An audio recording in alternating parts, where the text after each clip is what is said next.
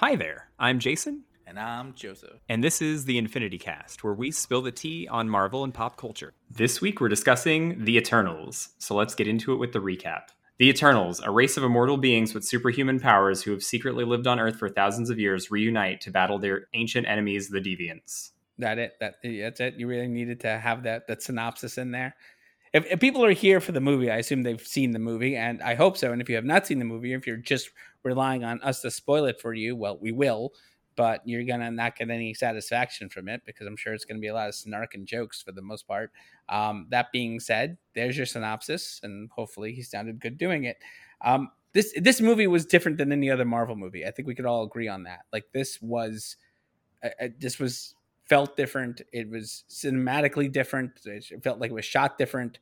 The texture of the film, the emotional core of the film was different. And just to address the pink celestial in the universe, I think that like what this should have been was a 10 episode, hour each episode Disney Plus series. No argument from me. This should have been a TV series because there was way too much stuff crammed into this movie. And I don't even I don't think, this is where I think you and I are getting different. I don't think it was crammed. I think there was just, what I want is what we had, and I want it all exactly as it was, but I want more filled into the cracks that exist. For, Sprite. We needed at least a whole episode dedicated to her and her problems. That one scene in the beginning where she's pretending to be an adult and doing that, we needed more of that to really relate to her issues. Because other than her playing tricks in the beginning and sensing a little bit of snarky irritation with life,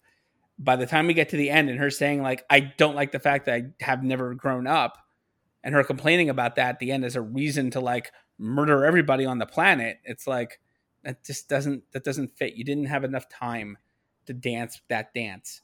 So we need an episode dedicated to that. Also, I would have taken an entire episode dedicated to like Makkari any day. Just give me more Makkari. I need more Makkari. Makkari, like I whenever I see her on screen, my heart is just a lift up. And I love Cersei. Don't get me wrong. Cersei really did do it for me as the lead in this film. But I love Makkari so much. Everything, her chemistry with Druig, her energy on screen, and whenever she used her power, like the way they filmed her superpower, that like speedster power, like it was intense. Like you felt it. Like whenever she was just speeding away, or if she was attacking someone, like sound design, visual design, the way they filmed her leaping about, like on point. Everything they did in this film was right. It just, you have like a billion characters, you need more time to like sit and rest with them, So we actually agree on that, Joseph, because it's not that there was too much content, there were just too many characters that we just didn't get. Like no one had room to breathe. Like Cersei, pretty fleshed out because she was basically the main character. Icarus, I think had it as well. Icarus had a bit. Sprite had like sort of an outline, and maybe so did like Thena, but like the rest of them are just kind of thinly sketched. Yeah, I mean, even like Thena didn't have it at all. Like you needed an hour dedicated to just Thena, because I feel like you just didn't have enough to rationalize like having her have all these issues, and then she's just hanging out, waiting to, and then she just like magically processed those issues at the end. There needed to be a little bit more of a connection between that. I feel like of all of them, the ball was dropped because a lot of them just didn't have enough to like have a ball in the first place. It was just kind of there. But then like with Thena, I feel like the ball was dropped and she just wasn't given. I mean, I would spend an hour on each of them. And that's the thing. It's like, you could have cut this film in a way where you did an MCU where it's like everybody got their own episode. You had your beginning episode that started all, then everyone gets their own individual, like where they're at and like flashbacks to history and all this stuff.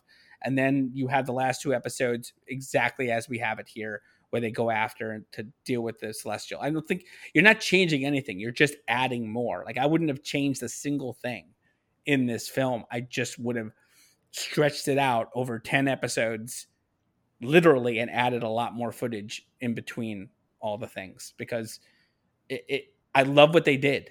I love how they filmed it. The music is by far one of the best Marvel scores ever done. ever. Just gorgeous. Also, I really dug that Pink Floyd opener.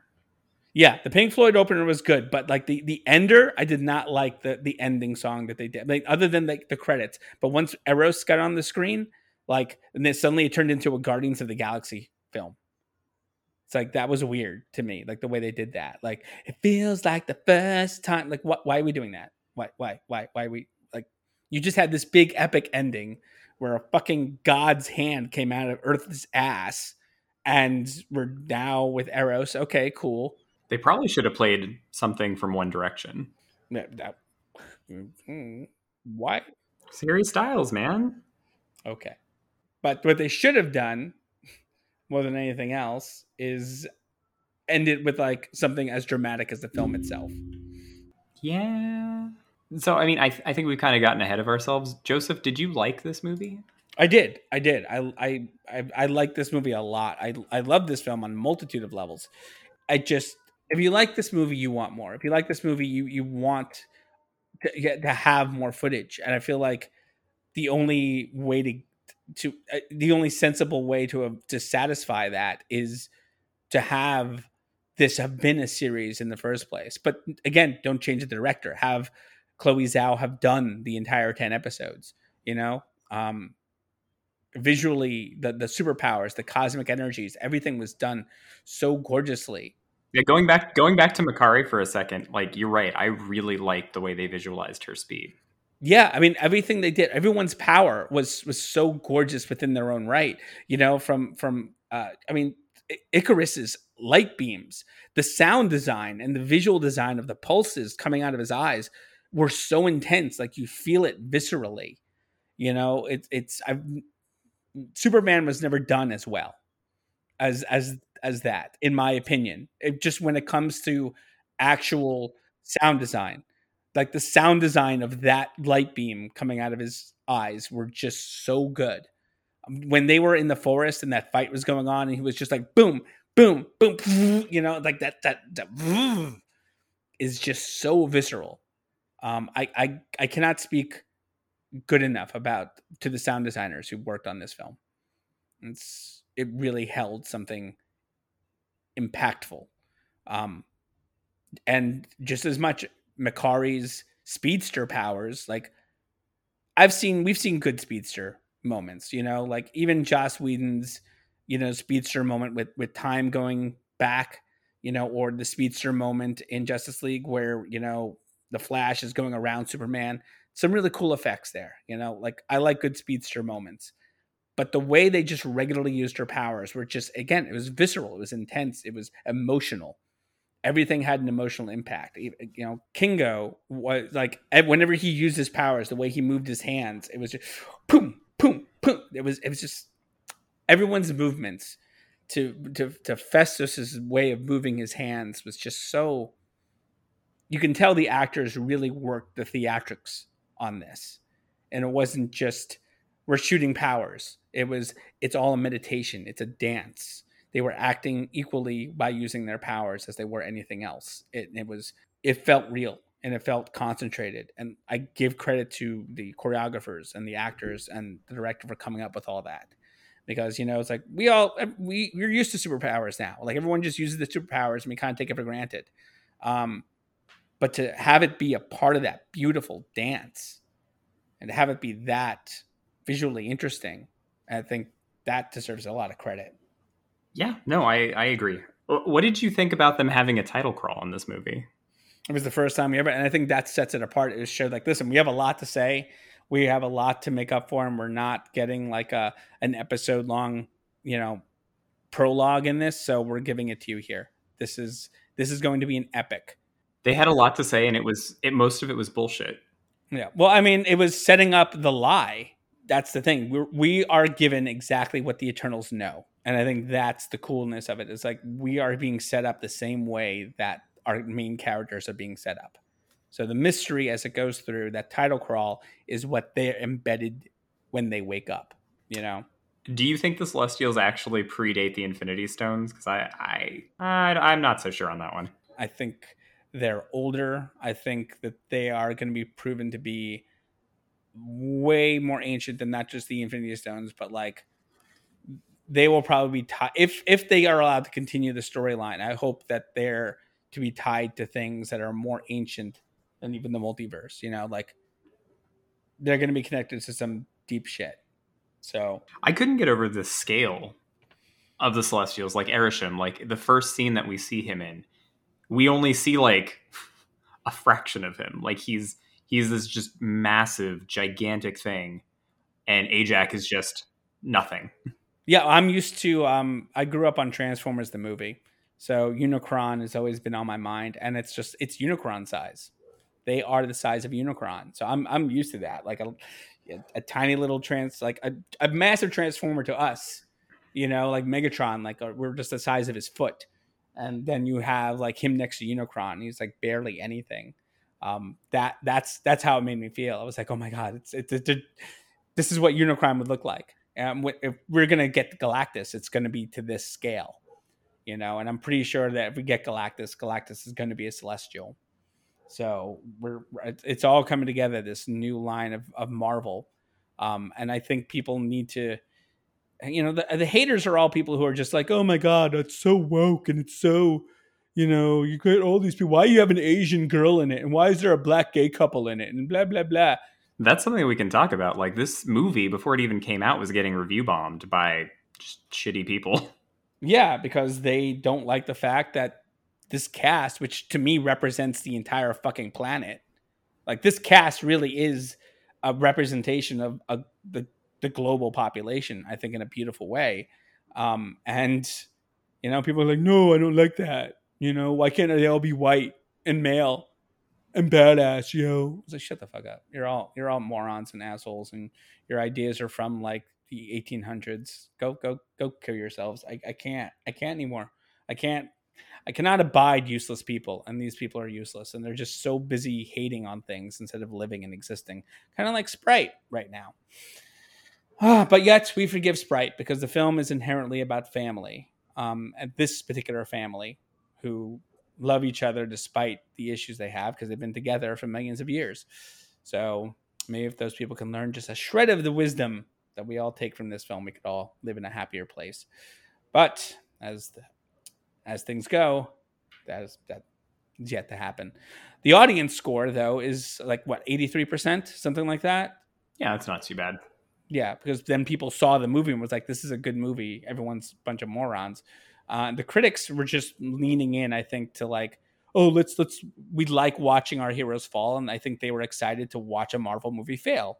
And it didn't. I don't think it has. I have to check the numbers as far as the box office gross goes. We're also still dealing with a pandemic, so people are.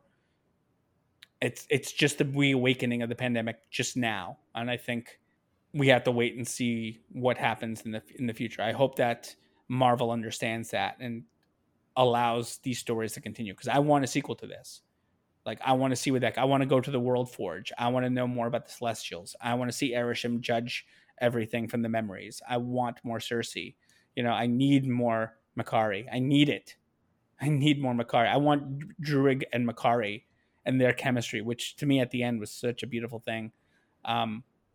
I want more of that. I can tell you were just going on this.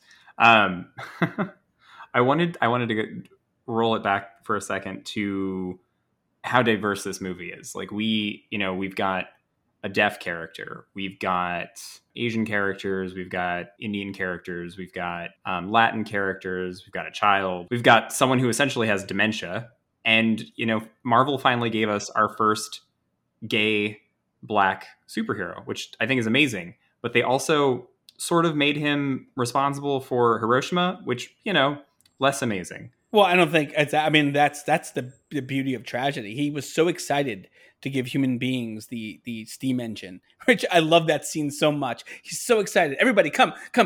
I got something for these Babylonians. Like, look. It's a steam engine. It changes water from high pressure to low pressure. Just give me a little help and we'll get them used to this. They'll be able to make crops like that. That's a little too soon. Can we simplify it a bit? Okay. Simple. It's a plow. You know what it does? It plows things.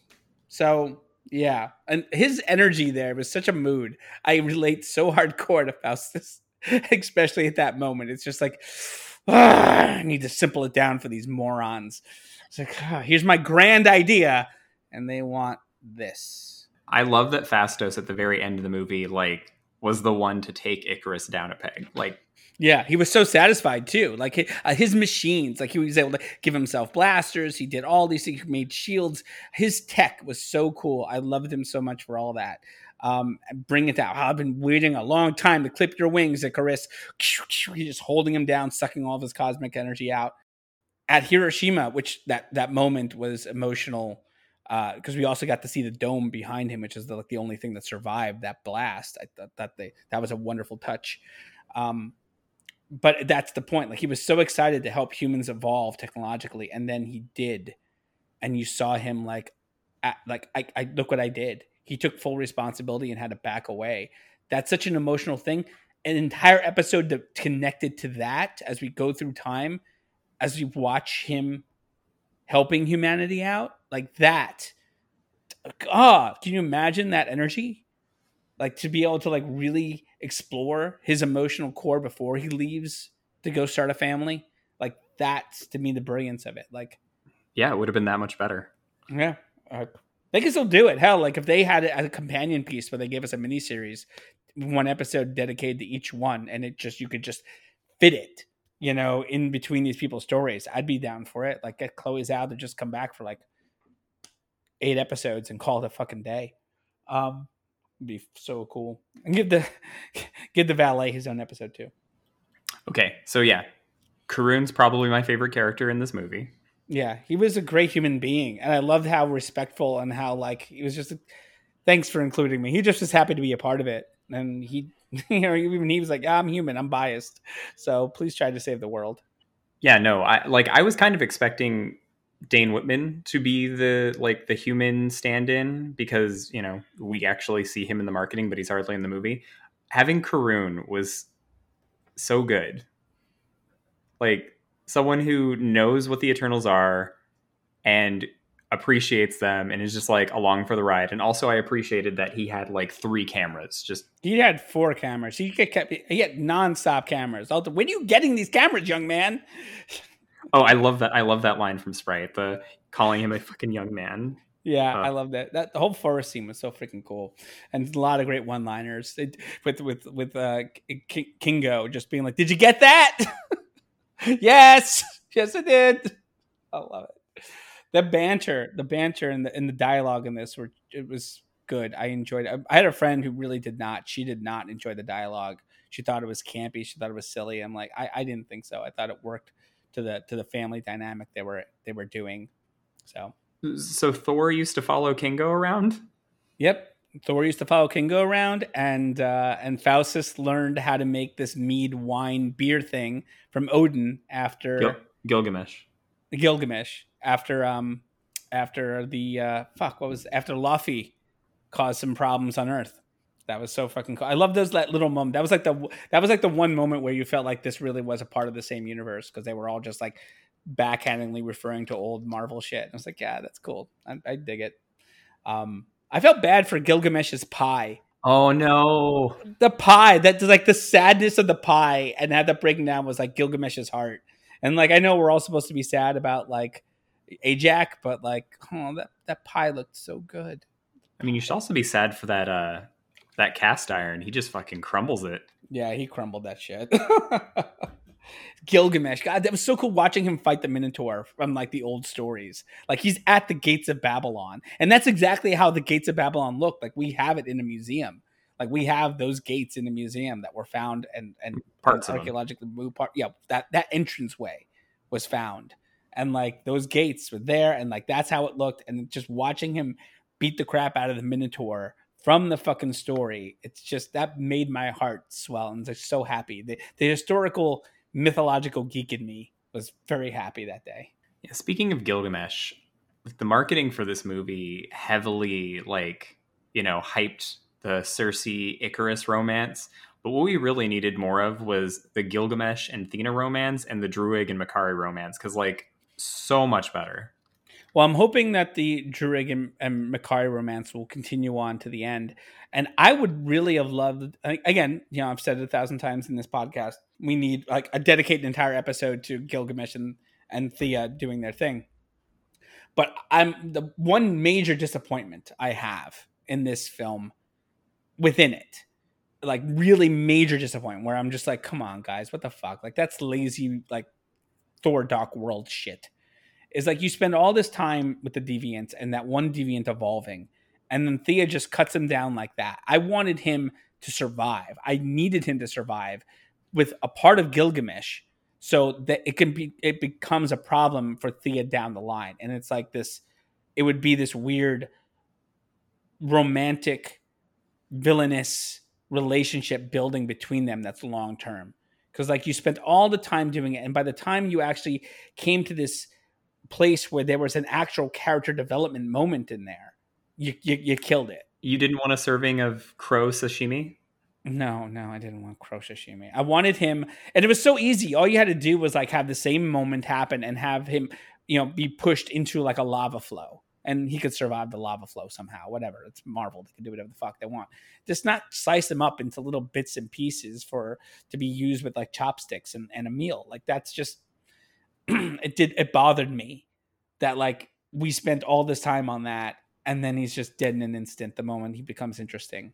Yeah, I'm not gonna lie, the whole deviant subplot was completely undercooked, because the fact of the matter is, like, Crow, who they don't even name in the movie, becomes aware that he's just been a pawn of the Celestials and the Eternals have just been pawns of the Celestials. And instead of like having a greater realization about like, oh, we're the same, he's just like, I'll destroy you all. Like, it was garbage. Yeah, especially since like at the end of the day, like, all right, so you're going to kill the Eternals. Meanwhile, you're going to die anyway in like 30 seconds. Shouldn't you join forces with the Eternals just to fix this problem? And then you can deal with it later. Right. It's like there was a million different ways you could have handled that ending sequence with Crow. And yes, he should have been named, and it should have been more of a weird romance between him and Thea being set up for future movies, and he should have been allowed to move over to sequels, and it would have rationalized the whole deviant subplot in general. And it's a big fucking like disappointment for me, because I really liked the design of Crow.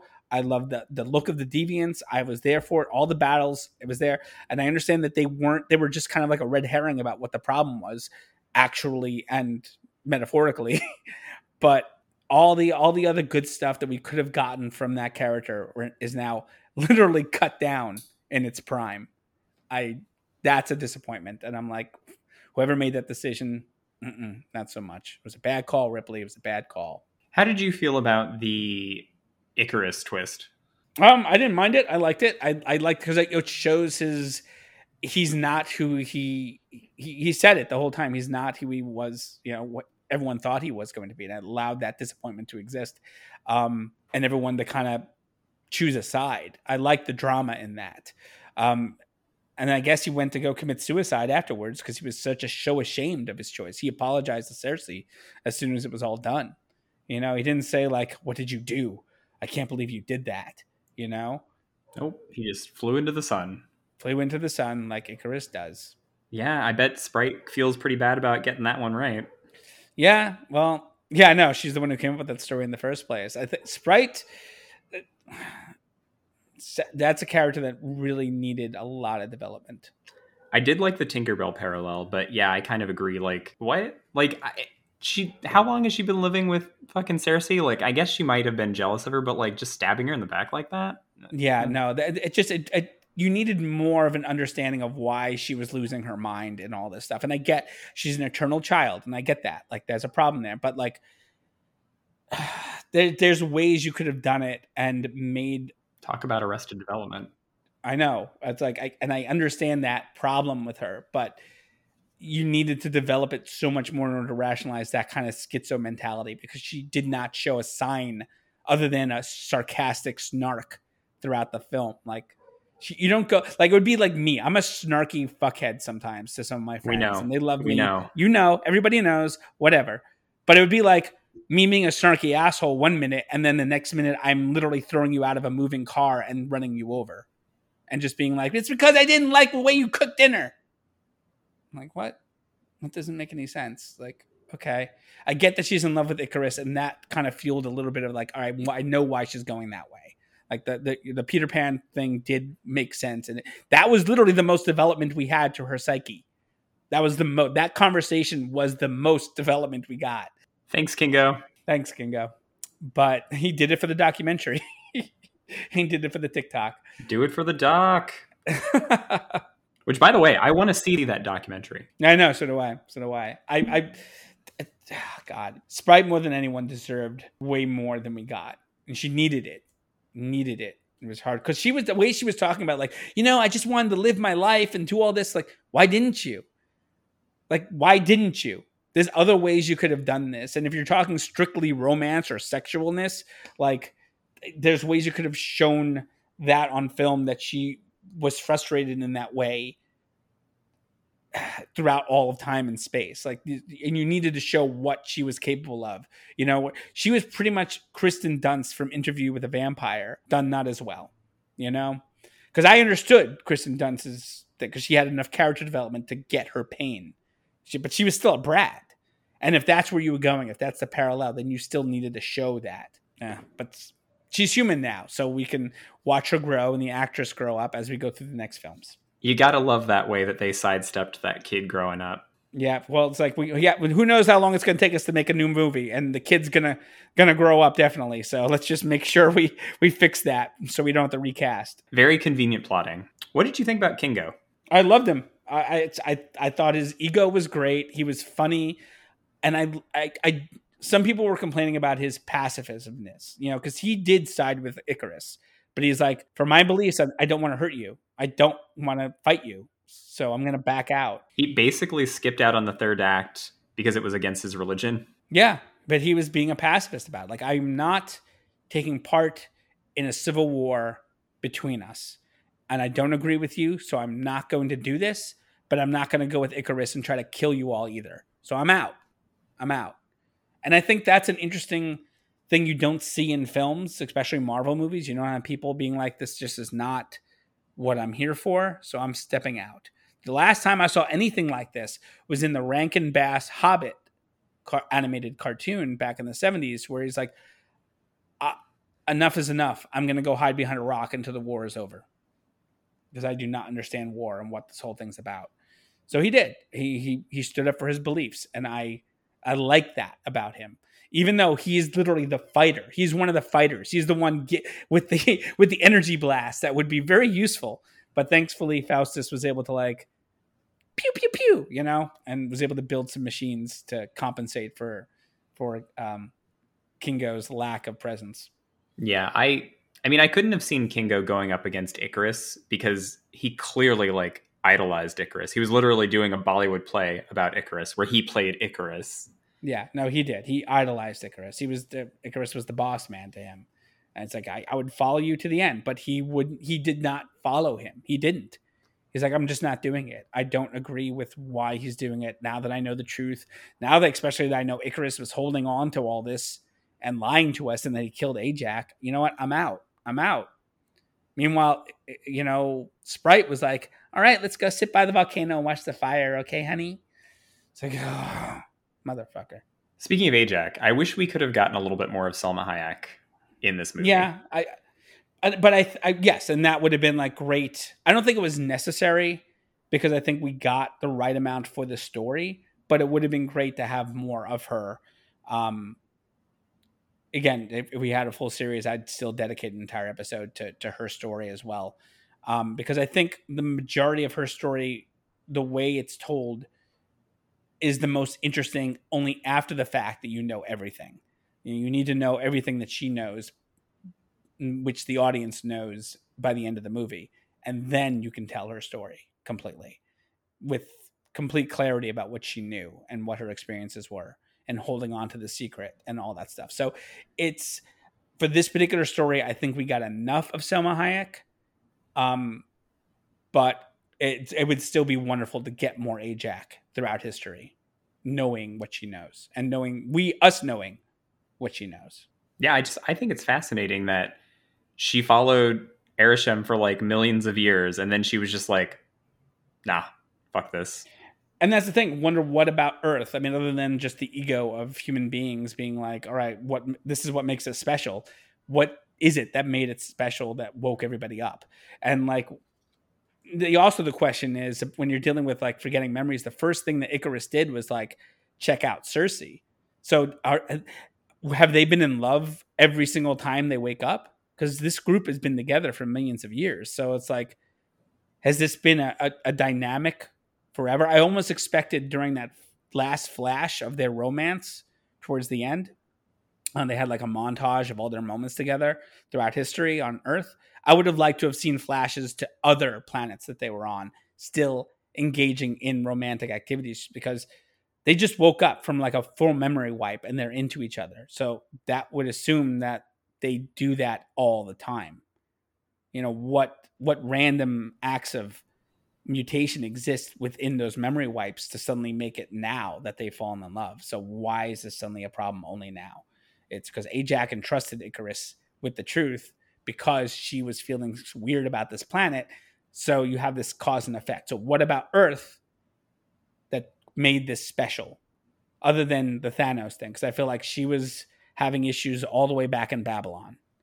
So what is it about the species that made her feel like it was special and unique? You know? Yeah, she saw something in us, I guess. Speaking of Thanos, though, so do we think that Thanos deliberately delayed the emergence? I mean, I want to say yes because it makes sense as another layer to his plans. I mean, he's got some Eternals connections now. Like his brother is an Eternal. I mean, he in the comics he's an Eternal with a deviant gene. Yes, and then the question is Thanos an Eternal and with a deviant gene, and what is all that about? I think they have to answer that question, considering now we have Eros titling himself as Thanos' brother. Like they made it a big deal. So I mean, he literally announced himself as the brother of Thanos. So it seems like they are begging us to ask that question. Yeah, so it's going to be answered. If I was writing this, I would say, all right, Thanos was an Eternal, and he had the deviant gene, and that's where all that came from. And he went his own way with it. Like just he woke up in his own way, and that's why he was so powerful and all this other shit. That's how I would do it. How they're going to retcon it and add to the mythos of Thanos, I don't know. I'm not even going to presume. But I know they will do something because they're making a big deal of it. Yeah, I mean, they're calling it out. They didn't have to. So. No, they called it out multiple times. Like it wasn't just once. It wasn't just twice. Like they keep doing it. So, all right, let's go with it. Let's see what happens next. You said this earlier, and I think you're right. Like as soon as Harry Styles walked in, it became very Guardians in that mid-credit scene. Really much. Like it kind of fucked with my energy towards in that last moment, because I'm still processing everything that just happened, and all of a sudden we're in a Guardians of the Galaxy movie, and I'm like, okay, is this leading to Guardians 3? Like is that going to be where that story continues? Like are the Eternals going to make an appearance in Guardians 3, or at the end of Guardian? Like why did we choose that energy to go with? It couldn't just be a coincidence. I mean, it didn't help that we had Pip the Troll stumbling around drunk. A very bad CGI Pip the Troll. Like I feel like that CGI was like last minute. Thank you for saying that, because it was literally the worst CGI in the entire movie, and I couldn't look away. This was like 1999 CGI. This was done by like one person with a week to do it, to add it to the movie. Was this one of your friends, Joseph? This is not one of my friends. They are way better than this. Okay, good. Way better. No, I do not take any ownership or familiarity to the people responsible to that. Can you imagine what that would have looked like if the movie had come out a year ago when it was supposed to come out? Yeah, I don't think that scene was ever going to be in the movie if it came out a year ago, because I feel like that was a rushed scene. That was rushed, added in the last minute to do something, and I don't know why, but they chose it, they did it, they went with it. Okay. I hope they fix it for home release. like they did with the Infinity War at the end of Infinity War, where some of the CGI was just a little unfinished, so I hope they fix it. But it was just a weird energy shift. And then the next thing you get after the end credits, let's talk about that. Let's talk about the Black Knight. More importantly, let's talk about Blade. Yeah, because that like as soon as the movie was over for the first time, I was like, that's Mahershala Ali's voice. That's his voice. That's Blade. And my buddy was like, nah, it can't be. I'm like, it is. That's his voice. I know that guy's voice. I've been following his career since the 4400. I know his voice. And then like all of a sudden, like everyone starts saying, oh, it could be this, could be that. But then then official high ups like, yeah, it's fucking Blade. You could say that there were 2 ebony blades in that last scene. I'll let myself out. Thank you. Just walk away. No, I also knew it was Mahershala Ali's voice, and I feel like fucking Jon Snow being in this movie was just a tease because he's hardly in the movie. I am interested to see what they do with that character. Yeah, it's just a setup to bring him into that. So, I mean, we're getting Blade before we're getting a Black Knight movie, so he has to be in that. He's going to be involved in Blade. To what extent, I don't know, but like they're setting him up for something. So until I know more about Blade, I can't speak about anything else because obviously you're taking it in that direction. So, okay.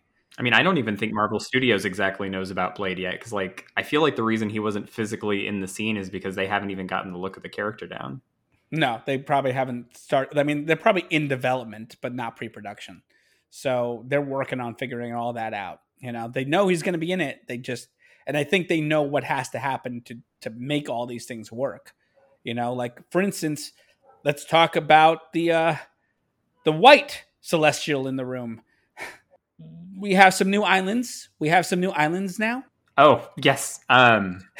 We have some new landscapes, some new mountains. Good for real estate developers. And I think that might be a lead in for Namor, however the fuck you pronounce this stupid name. Namor. Because I mean, I'm pretty sure Atlantis might have been a little damaged in all that. A little salty, you might say. Yeah. So he might be coming up looking for some shit. Thank you. The visual of Tiamat's face, like coming out of the ocean, was gorgeous. Yeah, it was fucking gorgeous, and a little sad when we killed him. I feel bad. And Tiamat kind of like joined in on killing himself. Maybe? Yeah, he was just giving himself the energy. Like, oh, my family, we're all going to be one, right? Oh, this is nice. This is a nice life. This is great. Wait, what's happening? What's happening? I thought we were friends. Cersei really used alchemy and turned that bitch to stone. Yeah. Yes, she did. I love her transmutation powers.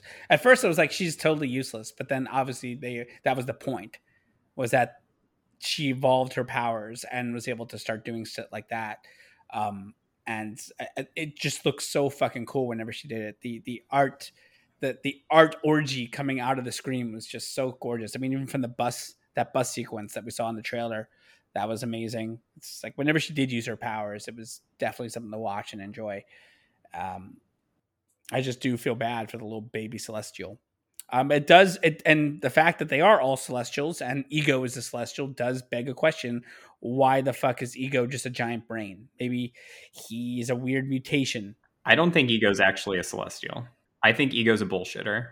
Do you think he's just a con man? Or he might think that he's a Celestial, but I don't think he is. He thought he was alone. Like, he thought he was alone in the universe. Like, I feel like maybe he was like a Celestial born like badly, and the rest of Celestial was like, let's just leave him alone. Like what happens when a Celestial is kind of born wrong?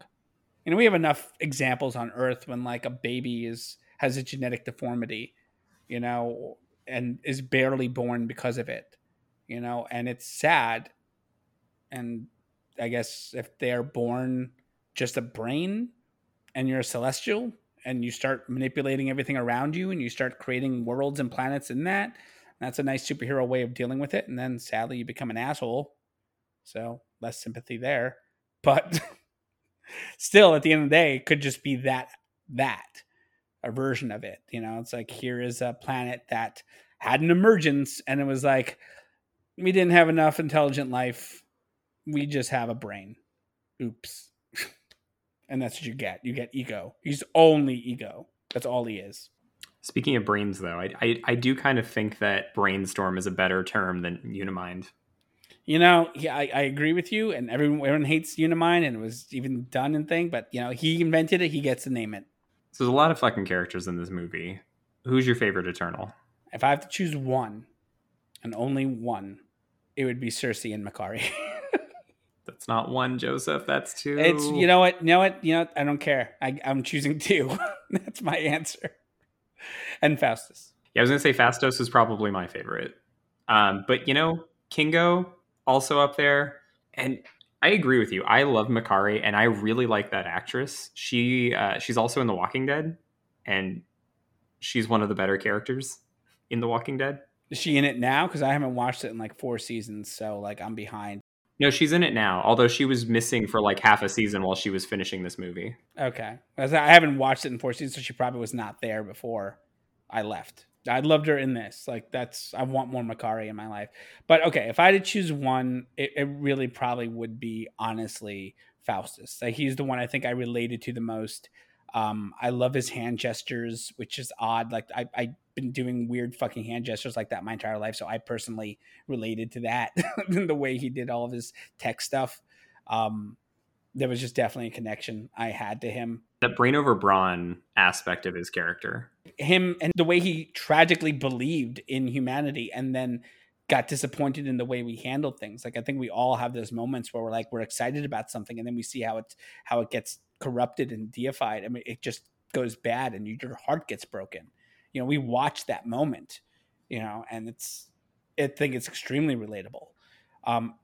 Walking through the film, it's easy to like relate to Cersei and her love for humanity, but I think Faustus is more relatable as a real human being. You know, it's like, and in a beautiful world, we all relate to Cersei and her love because we all want the world to be that way. But if you can relate to one character and have a balanced cynicism of the world versus hope, it's Faustus. Yeah, I'm going to agree on that point. Like, Cersei naively loves humanity, but Faustus, like, his love for humanity is tempered with like the reality of humanity and like the cynicism of seeing them destroy themselves. But he overcomes that and still loves humanity.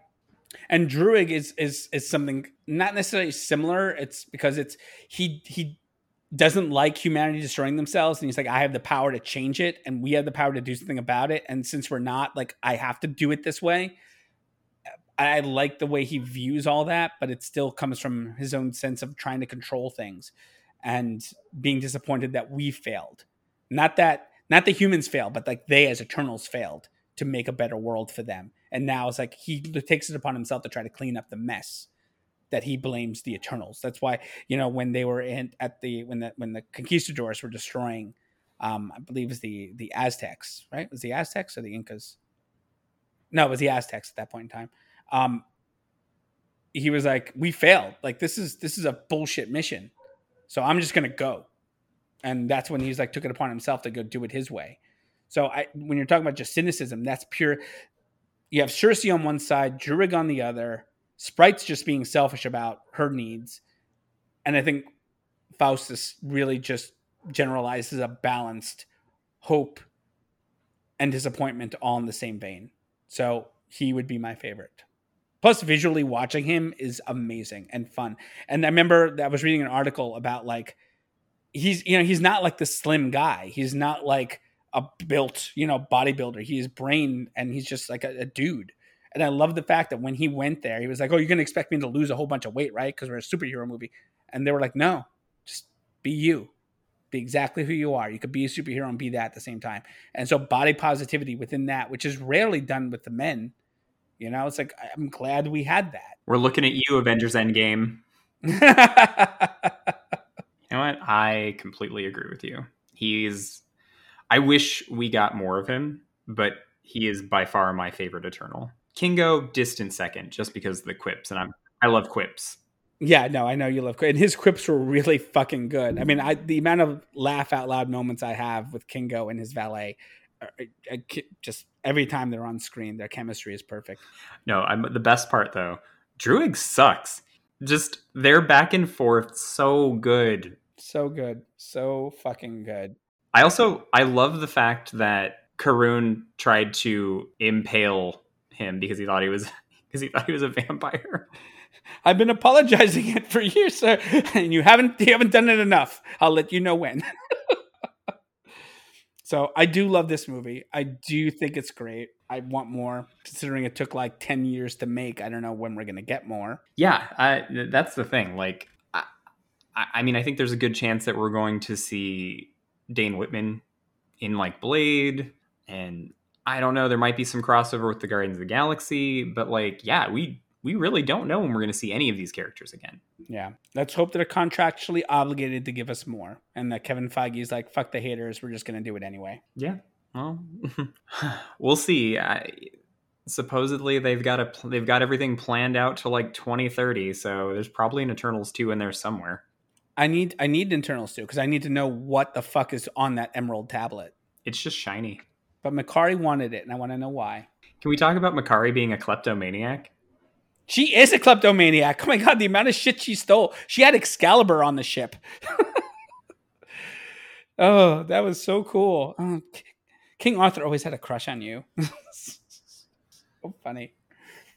But yeah, she just kept stealing things and bringing it back to the ship. Yet she did not have a DVD player. Oh, DVDs. It's all about streaming now. I love the dialogue in the movie. I don't know what people are talking about. People are crazy. Yeah, I just think it's because it's different, and that's okay. I mean, that's the thing. What made this movie different, it was shot differently. I mean, it was shot in real locations, not a lot of green screen comparatively to other Marvel movies. They did as much practical and went out of the way to do practical, and it showed. It really showed in the performance and the texture of the film. Like, everything looked gorgeous.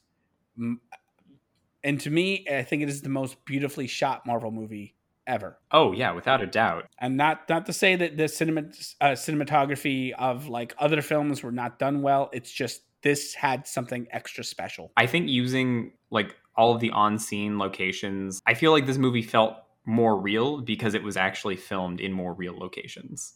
Yeah, and Chloe Zhao just did a great job with the visual look of the film. It looked gorgeous. It felt gorgeous. It felt real, and it to me that really made an effect on the overall scope of the film. And even though you still have a lot of special effects heavy sequences, all those sequences were rooted in something that felt just a little bit more artful, you know. And that's something that they took their time, and it showed. A little more effort and a little more love went into it. And maybe it was the pandemic, because I know they were working on this film up to the last minute. And the fact that the film was delayed like a year and change was like, holy fucking shit. You had that extra year and a half, and you really worked everybody to the bone for that time period. There was not like, oh, the film's done, let's just put it through whenever. No, they kept tweaking it and making it work for them. Because I know people were working on this film until like a week or two before. Just rushing to finish their homework the night before it was due. Yeah, but not just the night before it was due. The homework was like originally due like the previous year. So you had an entire extra year to do your homework, but you were still working on it and still tweaking it and making it perfect. And, you know, again, it showed. That love showed. And I don't know whether they'll put that much effort into a sequel. And I hope they do. I hope they realize that is a certain dynamic that people enjoyed. I really want Marvel to not to ignore the haters. I'm hoping that they ignored them and they just continue moving forward, because this movie deserves more respect and credence. That's it. I've got one tip for Marvel, because it's something we totally missed. If you're going to do a sex scene, do it better next time. Yeah, that was weird. Yeah, it was just it seemed unnecessary, and it was just kind of stilted and awkward, which maybe makes sense because they're synthetic robot people, but not my favorite. No, but I don't think we've ever seen a sex scene in a Marvel movie before. No, it was a first. It was really awkward though. But, you know, let that first time be awkward. As first times usually are. Yes. So let Marvel's first sex scene be as awkward as it actually was for everybody involved. That's fine with me. Final thoughts on the movie, Joseph? I need more, want more. I listen to the soundtrack all the time, and I love the film. You heard my notes. What they did wrong was not anywhere near to all the amazing things they did right. I don't like the fact that there's haters, but I don't like the fact that there's racism and bullshit in the world either. So you just kind of take what you can and go with the flow. So thank you, Eternals. Thank you, Chloe Zhao. And thank you to all the people who worked on the film, sound design, score, visual effects. Shout out to Luma. Where does this fit for you in your overall, like, this crack top 10 for you? Yeah, this crack top 10. This crack top 5 for me, actually. Really? Yeah, this crack top 5. It might be 5, but it did crack top 5. I can see myself watching this a lot when it comes out in Disney Plus, just as a standalone. You know, because the thing is like when you're watching, when I do like a Marvel marathon, it's like, okay, I want to watch Infinity War. Okay, well then I have to watch Thor Ragnarok, and then like, well, if I'm going to watch Thor Ragnarok, I'm going to watch Civil War first, then Thor Ragnarok, then Infinity War, then I might as well watch Endgame. So it's like a 4-movie commitment that I'm doing. You know, if I want to watch an Iron Man film, that's usually like 2 or 3 other movies that like come attached to that. When it comes to Eternals, it's one movie that kind of gives you the satisfaction of watching 3 because there's so much in it. And while I want more, there isn't more. And until they give me more, that's still only the one. So I'm going to, I like the world that they did. I love this world of gods and celestials and these superpowers of ancient Babylon going through history. Like, I love that. I live for that. I mean, even my universe that I'm writing on my own accord is so much. It has so many parallels to that. It's like the fanboyness in me is like, this is what I want more of. So it's like, yeah, this crack top 5, and I will probably watch it as soon as it becomes on Disney Plus quite often. And I will definitely be getting the Steelbook. You? Don't just make it about my opinion. I think where I come down on this movie is it is not my favorite, but I very much appreciate like the universe building that this offers. You know, we're learning about these Celestials, or we're learning about the supposed like earliest days of the MCU. I think there's too many characters and not enough time to develop them, as we discussed. But the characters that we are introduced to, I really like. It kind of sucks that some of the ones that I think are the most interesting are the ones that got least developed. But I would absolutely love a sequel to this movie. I don't know when we're going to see any of these people again, but I like all of them. Druig, not so much, but his romance with Makkari like redeems him and makes him a better character. Also, him bashing Sprite on the head with a rock, that earned some points. Yeah, that was fun. Yeah, that was great. By the end of the movie, Sprite had just lost me as a character. And it was just like, shut the fuck up. Maybe he sucked a little bit less in that moment. One thing that we didn't talk about that like I really appreciated, this movie was not afraid to let people speak in their natural accents, which I really dug. Like Druig had his Irish accent. You know, Richard Madden, who played Icarus, had his natural accent. Gilgamesh, loved it. And the movie did not shy away from that, didn't make people put on a fake accent. Dig it. No, this movie's cast was a representation of the human race. And I think that is beautiful. It just, this is humanity right here. They're superheroes, yes, but this is humanity. And I think that's probably what we should take away from this movie. This movie looks like all of us. Yeah, it looks like all of us. All of us are represented in some capacity here. And I think that's you don't have any other movie that's really done that. So we need more of that. And if it's through Eternals, fine. Like, I'll take it. So thank you again, Chloe Zhao, for all that.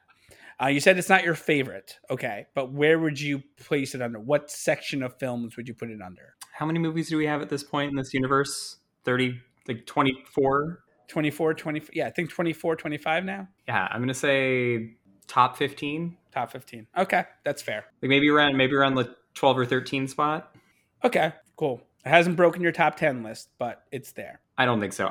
Honestly, like we should just do a mini episode where we like do our rankings. I feel like we talk about it at the end of every movie review. Let's do it.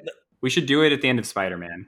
That's exactly what I was going to say. Let's do it after Far From Home gets released, because I think that is going to be that's going to be a conversation in itself.